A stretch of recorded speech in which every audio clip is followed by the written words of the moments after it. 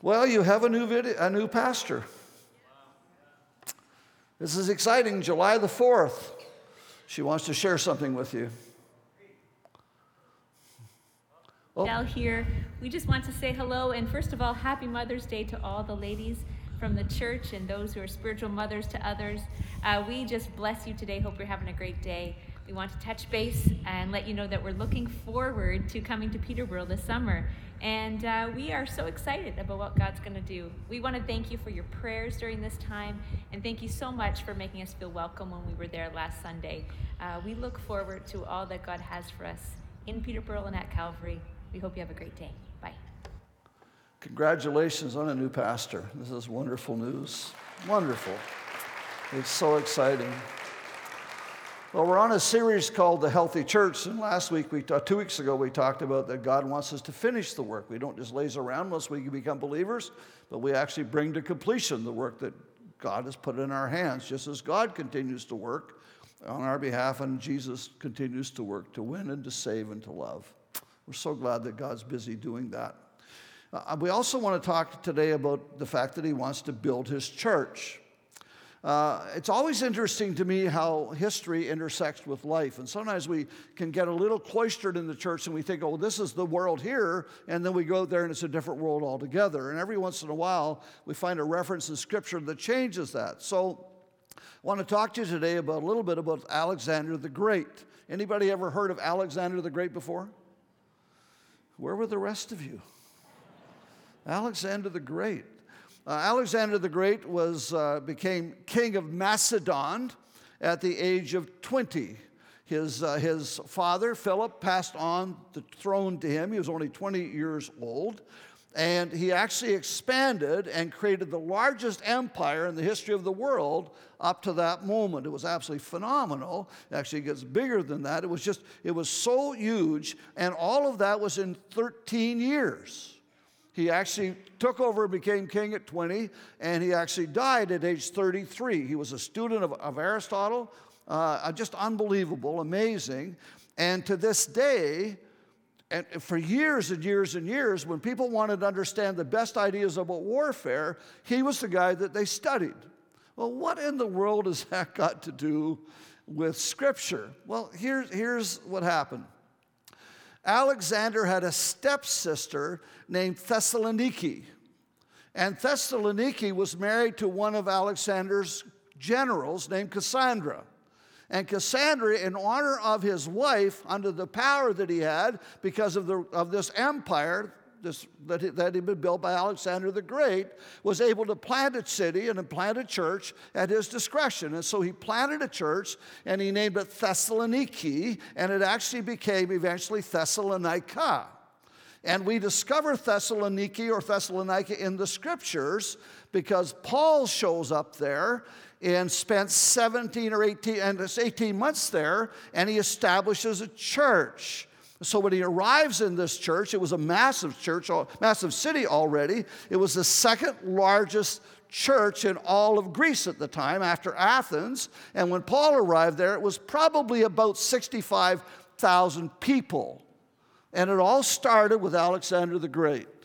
If he hadn't conquered that part of the world, there would have been no city called Thessalonica. And there would have been no book in your Bible called Thessalonians. 1 Thessalonians and 2 Thessalonians are letters to the churches that were founded there by Paul, dating back and surrounded by this whole issue of Alexander the Great. That probably doesn't mean a thing to you, but it means something to me somehow. And of course, it was a Greek city, and by the time Paul got there, it wasn't under the power of Greece anymore. It was under the power of Rome. So when Paul got there, it was a very ungodly city. Christianity hadn't impacted the city at all, and so all kinds of people worshiped gods. In fact, you had to worship gods in order to be part of the cults of the city, and that meant you were prosperous and had business. So I'm not going to take time to look at them all, but here are just some of the Greek gods that you could have served if you wanted to. That's quite a list, isn't it? And if you weren't happy with that, then you could have the Roman gods. It makes you kind of thankful to just have one, doesn't it? And one that's alive.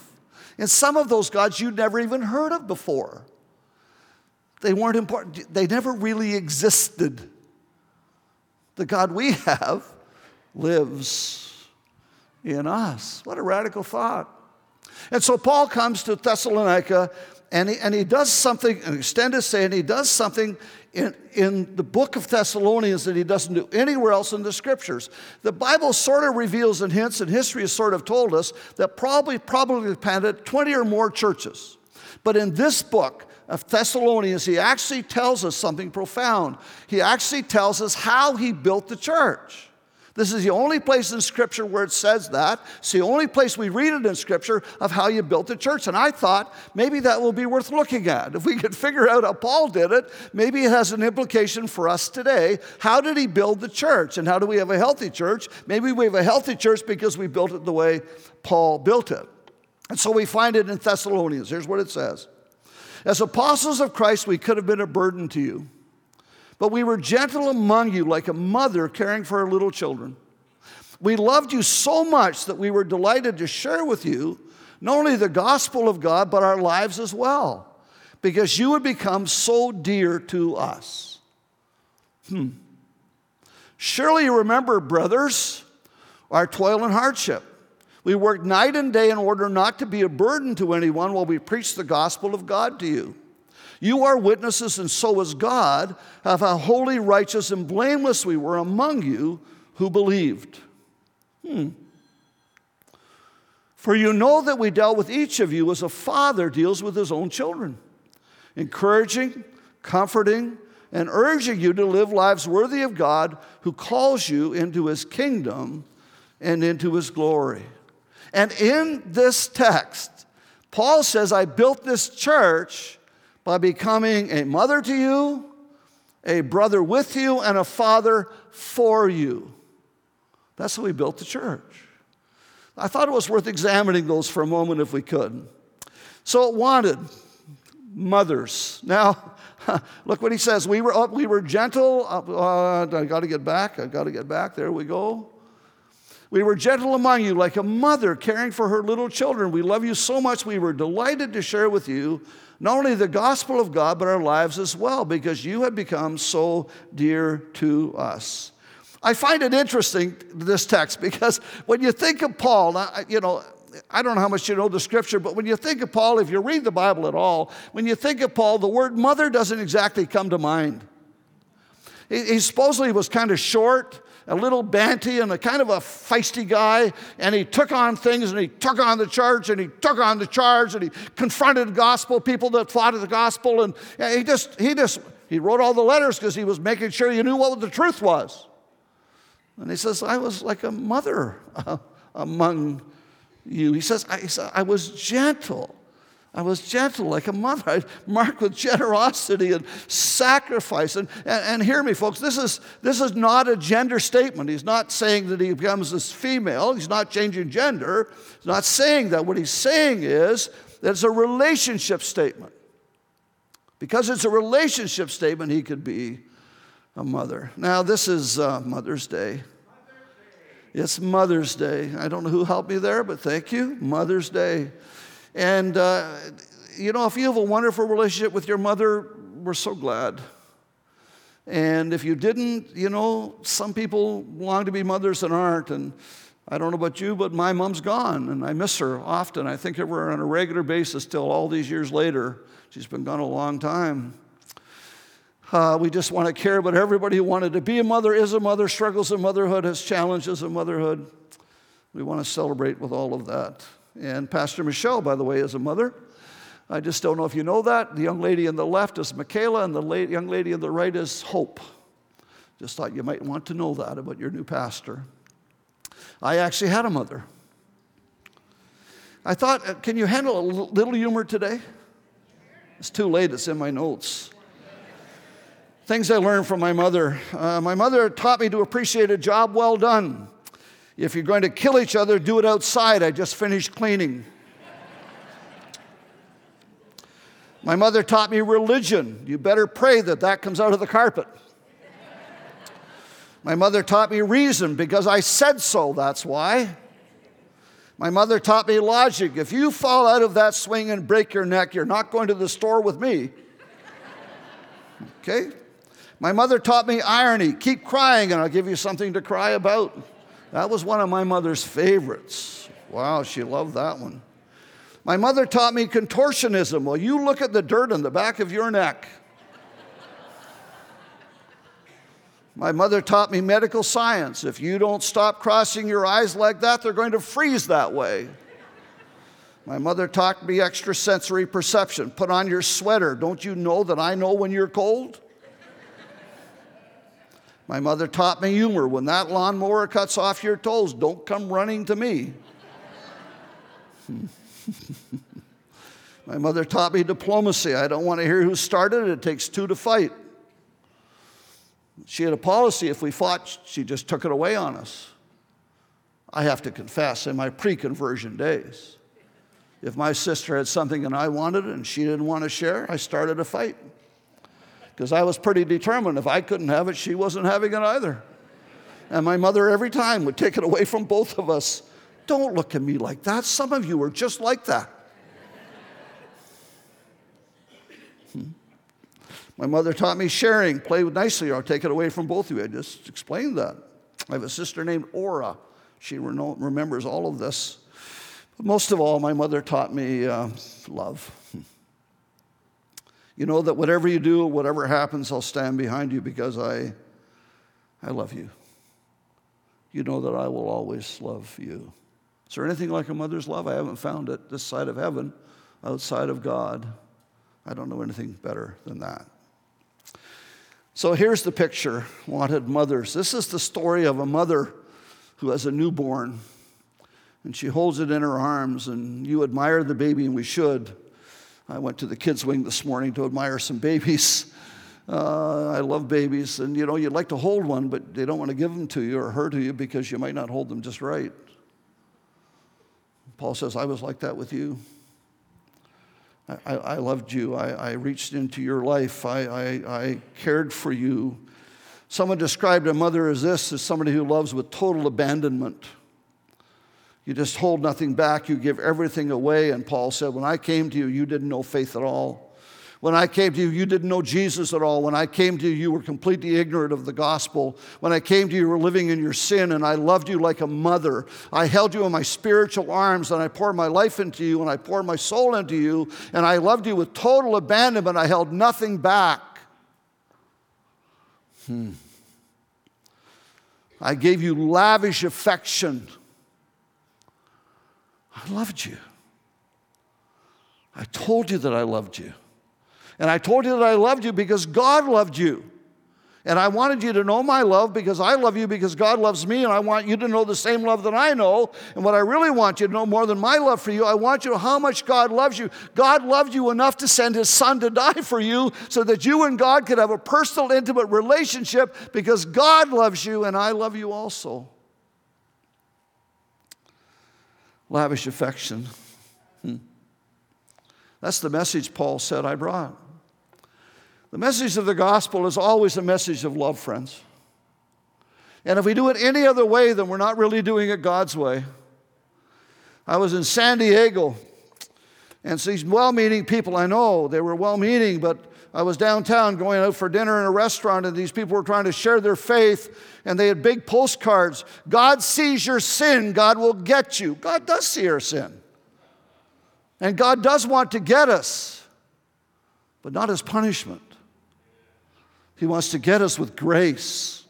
He wants to transform our lives and bring us into an intimate relationship with God like a mother. If you think about it now, if Paul can feel like a mother with lavish affection and total abandonment, that's what God does. He's just a reflection of God. In total abandonment, he gave his son to die in our place. And in lavish affection, he pours out resurrection life so we can know him. Anybody here is somebody who loved you like that when you come into the kingdom? Anybody? That's how I was loved. I was just a kid off the street. Just a kid, no gospel background. And I got invited to this church, and they sang something that I'd never heard before. We sang hymns. But it wasn't just the words. They were so full of life. There was something vibrant about the worship, and I had never known that before. And then I met these people, and they were all so glad I was there, and I'm thinking, you don't even know me. Did you feel like that when you got here? I hope so. And then they began to tell me about this Jesus guy and how much he sacrificed for me. And I felt loved by them as they were telling me the love of God. And these two people in particular took me under their wing and just taught me what love was about. One of them is the woman I'm now married to 55 years later, the wife of my youth. Well, we weren't dating then. I was a project then. I hope I rewarded her by making it more permanent.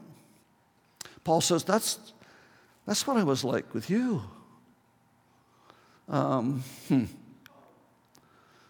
If we dream of a church that will bring many people into his kingdom, then we're going to need a whole new generation of mothers who will give lavish affection to others with total abandonment. It's the only way it's going to work. This is not old, this is new. This is old and it's new both. If it worked for Paul, why wouldn't it work now? Well, why, if we could go right into a city that knew nothing of God and he began to teach them and he loved them with total abandonment, and all of a sudden a church gets started because people came to faith, I gotta believe it might work in the city of Peterborough. All it's going to take is a few of us. And if we do that, it just changes things. I am suggesting you take somebody into your life, but more than that, I'm suggesting you take somebody into your heart and love on them. Just love them. Paul says, you became so dear to us that we were willing to give our lives for you. Isn't that like motherhood? By the way, I did discover grandparenting was even deeper a little bit. You know, really, as a parent, you give your life in a minute for your kids, right? But you give your life in a second for your grandkids, just in passing. That was for free. If you had somebody in your life that mothered you, maybe today would be a good day to say thank you.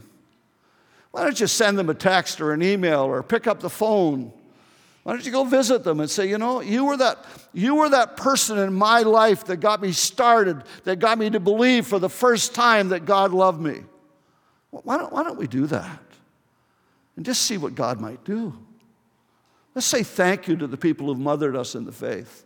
And if you're here today and you'd long to have that, you've never really had a spiritual mother, this might be a good day to say, God, I'm missing that. I really want that. I really need that. Would you send me somebody? And all the time you're praying that, I'm asking you, would you offer yourself to be a spiritual mother for somebody both inside the church and out, so that the people who are praying for one and you're praying to be one might actually gather and connect with one another, and just think how the church would be transformed. Friends, I need to say to you, mothers are one of the keys to kingdom and church life and church health. We cannot build the church without people understanding how significant that is. And if this church is going to be all that God wants it to be, and when Pastor Michelle comes, she's going to need a whole bunch of people lined up and say, I'm willing to be a spiritual mother for people. I'm going to lavish affection on people, live for total abandonment for people who are outside the kingdom and people in the kingdom who are hurting and wounded. I'm going to stand with them. We're going to be God's church, and we're going to build God's church God's way. We're going to have a healthy church because we're going to have it full of mothers, spiritual mothers. Not a gender statement. It's a relationship statement. I'm intrigued that Paul figured this out so clearly, and then he goes for mothers. He said, we want more mothers, and then he said, then there's brothers as well. Do you remember what it says? Surely you remember brothers, our toil and hardship. We work night and day in order not to be a burden to anyone while we preach the gospel of God to you. You are witness, and so is God, of how holy, righteous, and blameless we were among you who believed. Paul calls himself a brother. I love this. I have a brother. I couldn't find a picture of him. He's almost 9 years older than me. And we were raised really poor, folks, like poor. I don't know how many years I shared a bed with him, but it was too many. Can I tell you that? I often think about him, and I care about him deeply. And I learned a few things from my brother. Here's a few things I learned. I learned there were two sides in the back seat of the car. And not only was his side bigger than mine, but there was an invisible line between his side and mine that I was not allowed to cross. Sound familiar to you? I learned that when he got in trouble, I was a convenient person to blame. Bill did it. I learned that testing and being picked on was going to be a way of life.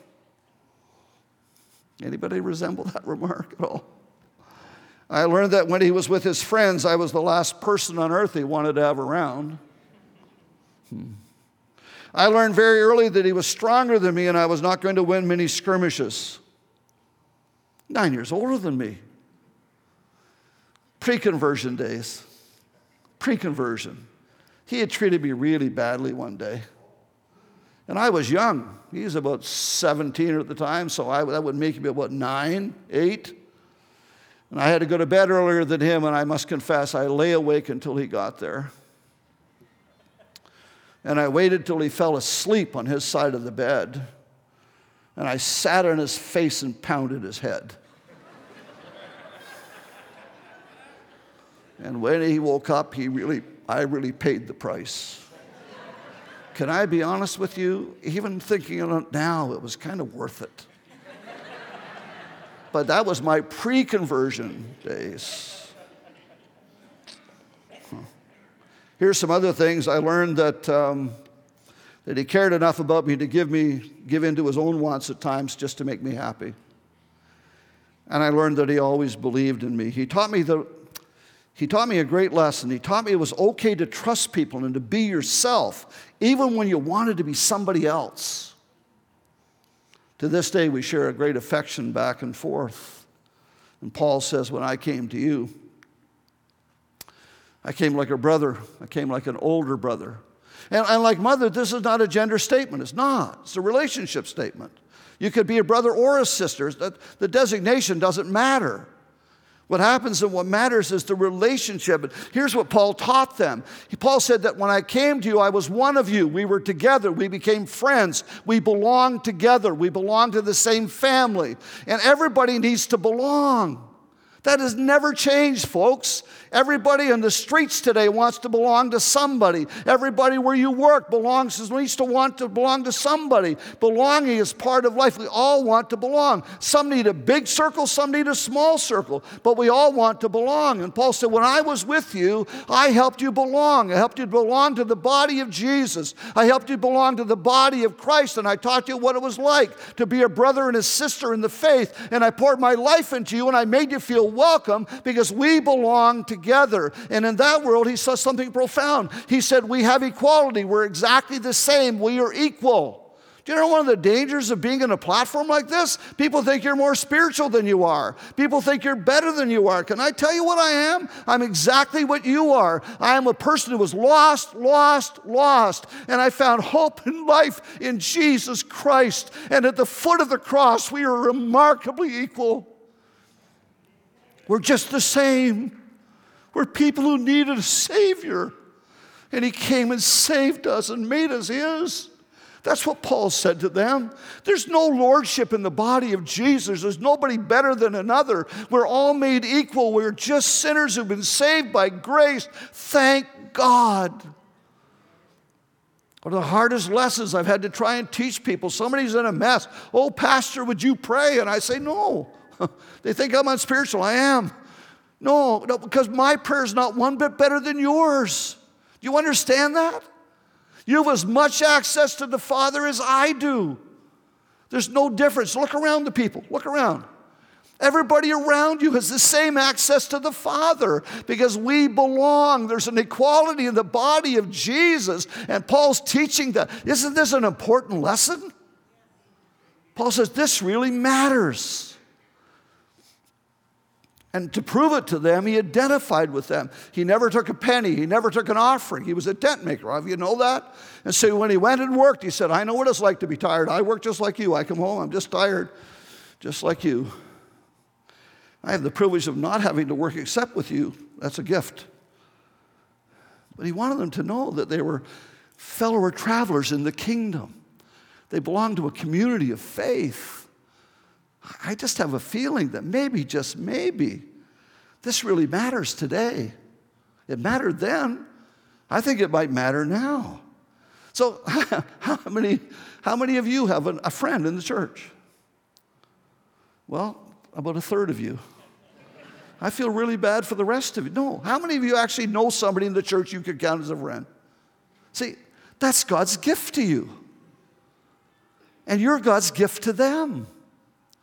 And maybe today would be a really good day to say, thank you for being my friend. Thank you for mentoring me. Thank you for pouring into me. Thank you for making a difference in my life. Maybe. I was pastoring this church in Smith Falls, and it just started to grow. We had so many people got converted, and I couldn't keep up with everybody. And I remember sitting with my board, and I said to them, look, there's 5 of you, and there's all these people, and I can't keep up, so I'm going to make a suggestion to you. Here's your name across the top, and here's the list of all the families in our church. I'm going to ask you, would you connect with 2 of them every month, each of you? You can have them in your home. You can go to their home. You go for coffee. I don't care how you do it. Just have some connection with them per month. And they agreed to do that. And then we got to the next board meeting. Under their name, I put a check beside the families that they had connected with. And after 3 months, all 5 of them had connected with the same 20 families. And one of my board members said, Pastor, have you noticed what we've done? We connected with the same 20 families. That's not right. Why have we not connected with others? Well, I guess we know these people better. And they went on a journey to connect with every family in our church. And that church grew from 65 to 130, 170 to 200, 225. And almost none of it had to do with me. It had to do with people in the body, being the body of Jesus to one another, and telling everybody that walked through the doors, you belong here. You're welcome here. You're wanted here. I just have a feeling this might still work today. Is that a radical thought? Worked for Paul. Said, this is how we built the church when we're with you. And then he goes on and says, just in passing, as a side lesson, when I modeled Christ for you as your brother, I actually modeled integrity. I modeled holiness and a desire for God and righteousness and blamelessness. So we're not offering them the brokenness of our lives. We're offering them the grace of God which is in our lives. We don't have to be perfect to be brothers and sisters, folks, but we have to be His. And we need to have them to know that we're His and that His grace and purpose and mercy can touch them like it touched us. Do you know the greatest news of our lives as believers? We've been forgiven. Amen. We have been forgiven. And we can offer that to anybody and everybody as brothers and sisters in Christ. It's incredible. So maybe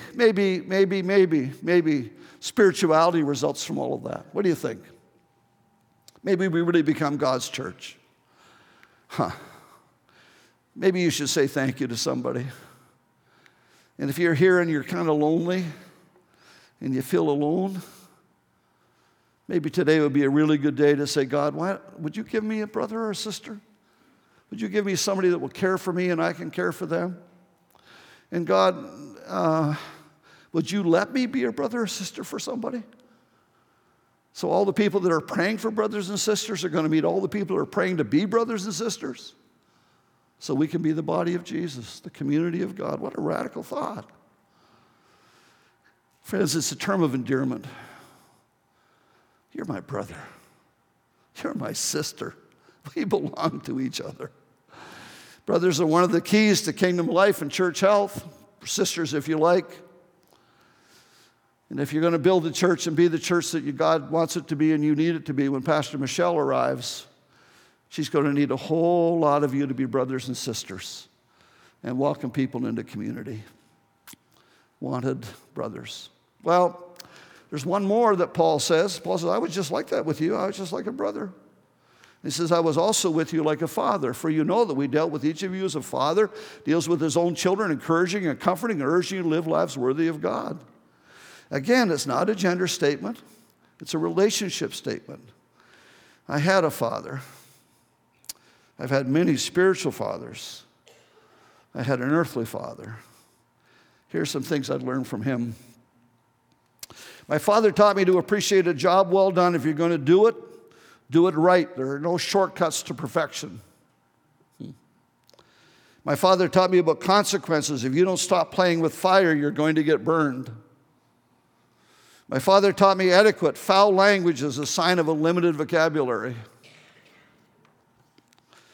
My father taught me patience. When you get to be my age, you'll understand.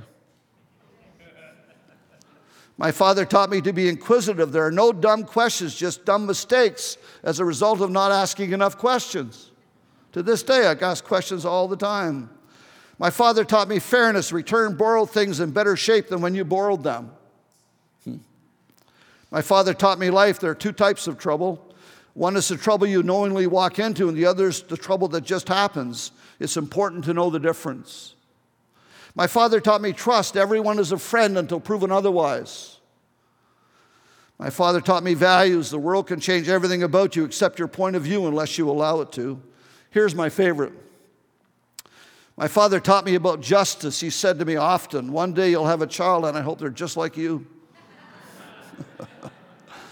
My daughter was a bit of a challenge at times. She has 4 kids. When her second child was born, we were so excited because she's just like her. And I remind her on a regular basis, every time there's a challenge, you deserve her. This is what you did to us. Can I be honest with you? When I was 18, my dad was as dumb as a doorstick. He was. He was the dumbest man on earth.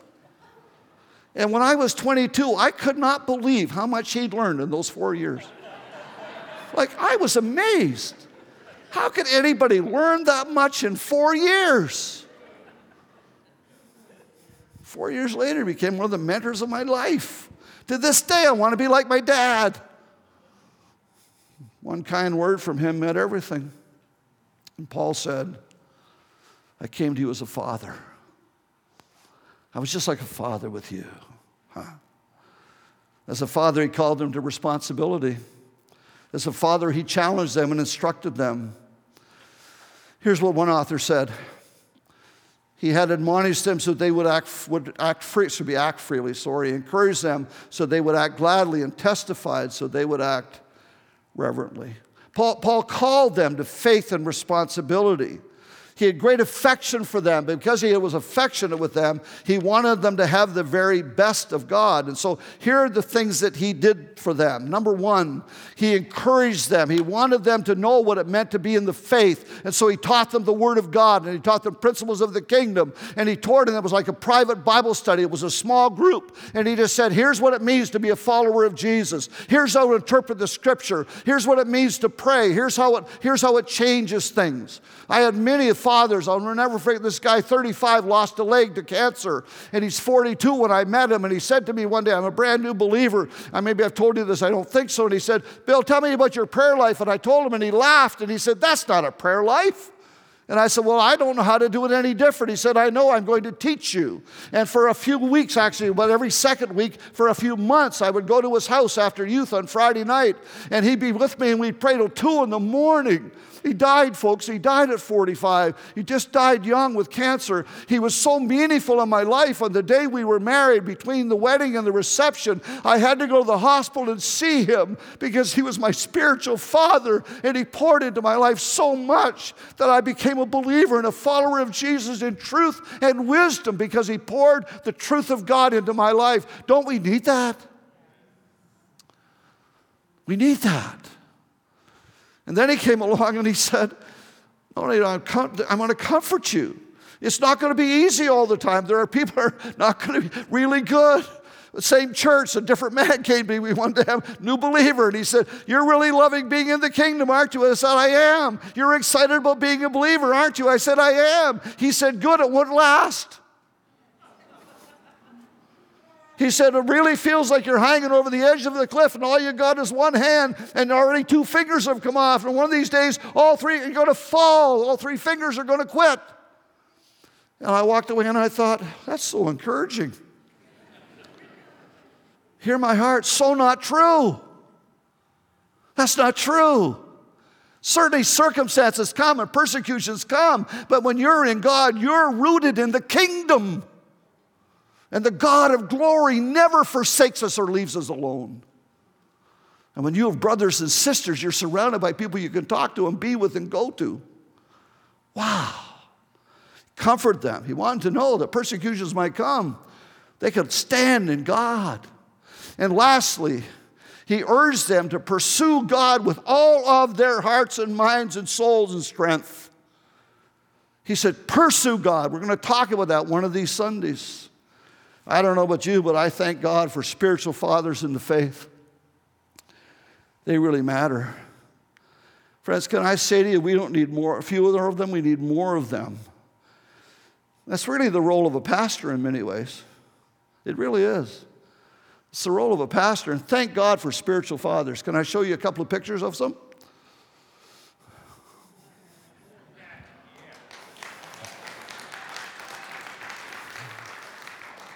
Spiritual father in the faith. Looks pretty good next to that bike, doesn't he? He looks pretty good for an old guy. I didn't look that good when I was young. I know.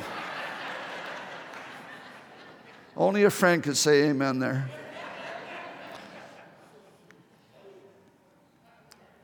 Recognize him?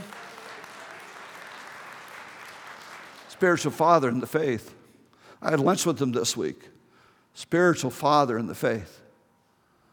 You ready? Here's your new spiritual father in the faith. It's not a gender statement. It's not a gender statement. It's a relationship statement. Pastor Michelle is coming to be a spiritual father. But let me say to you that it's not only clergy. It's not only pastors who are spiritual fathers.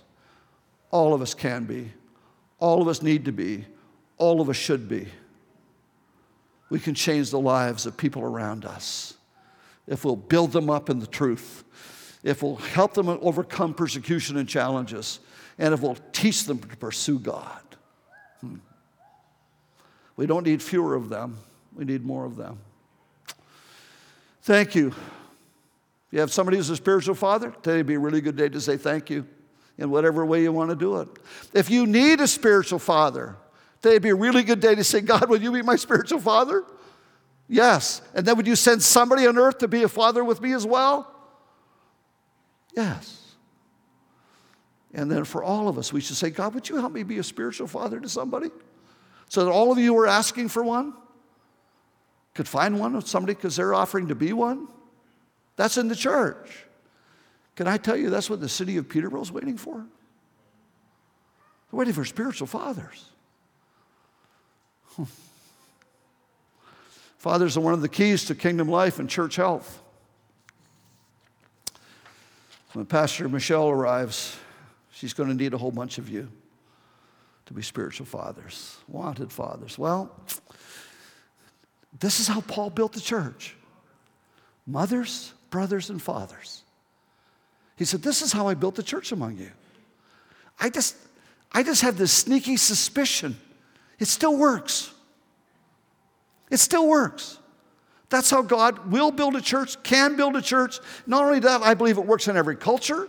I believe it works in every city, in every town. It doesn't matter how big it is. It doesn't matter how small it is. It doesn't matter how young you are. It doesn't matter how old you are. It doesn't matter how gifted or ungifted you are. This is how Paul built the church. And every one of us can do this.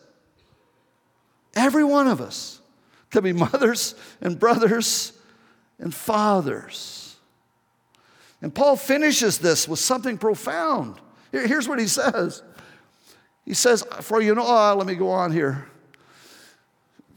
Maybe it didn't come up on the screen. It's supposed to. Here's what it says. Who calls you, I probably did in the words, who calls you into his kingdom and glory. That's what happens when we do this. When we're mothers and brothers and sisters and fathers, People get called into the kingdom and the glory of God. And the city of Peterborough will never be the same. And neither will you. Let's pray. God, this is incredible to me, absolutely overwhelming to me. You taught us how you built your church in Thessalonica. You wrote about it to the Thessalonians, and you shared it with us so that we could be a healthy church. And God, with every head is bowed and every eye is closed, I pray by your Spirit that you will be at work today. And you would call ordinary people like we are to be mothers, to love on people with lavish affection and total abandonment, and teach them what it means to be loved by God because we've been loved by God. Teach them the value of friendship and community because we're part of it. We're a welcoming group of people because we have been welcomed by the Father. We become fathers to people. We pour truth into them, strength into them, and urgency for God into them. And God, when that happens, not only will this church be healthy, Peterborough will be healthier, and we will be healthier and happier than we ever imagined was possible. Wanted mothers, brothers and sisters, and fathers. Let's sing. Let's stand and sing.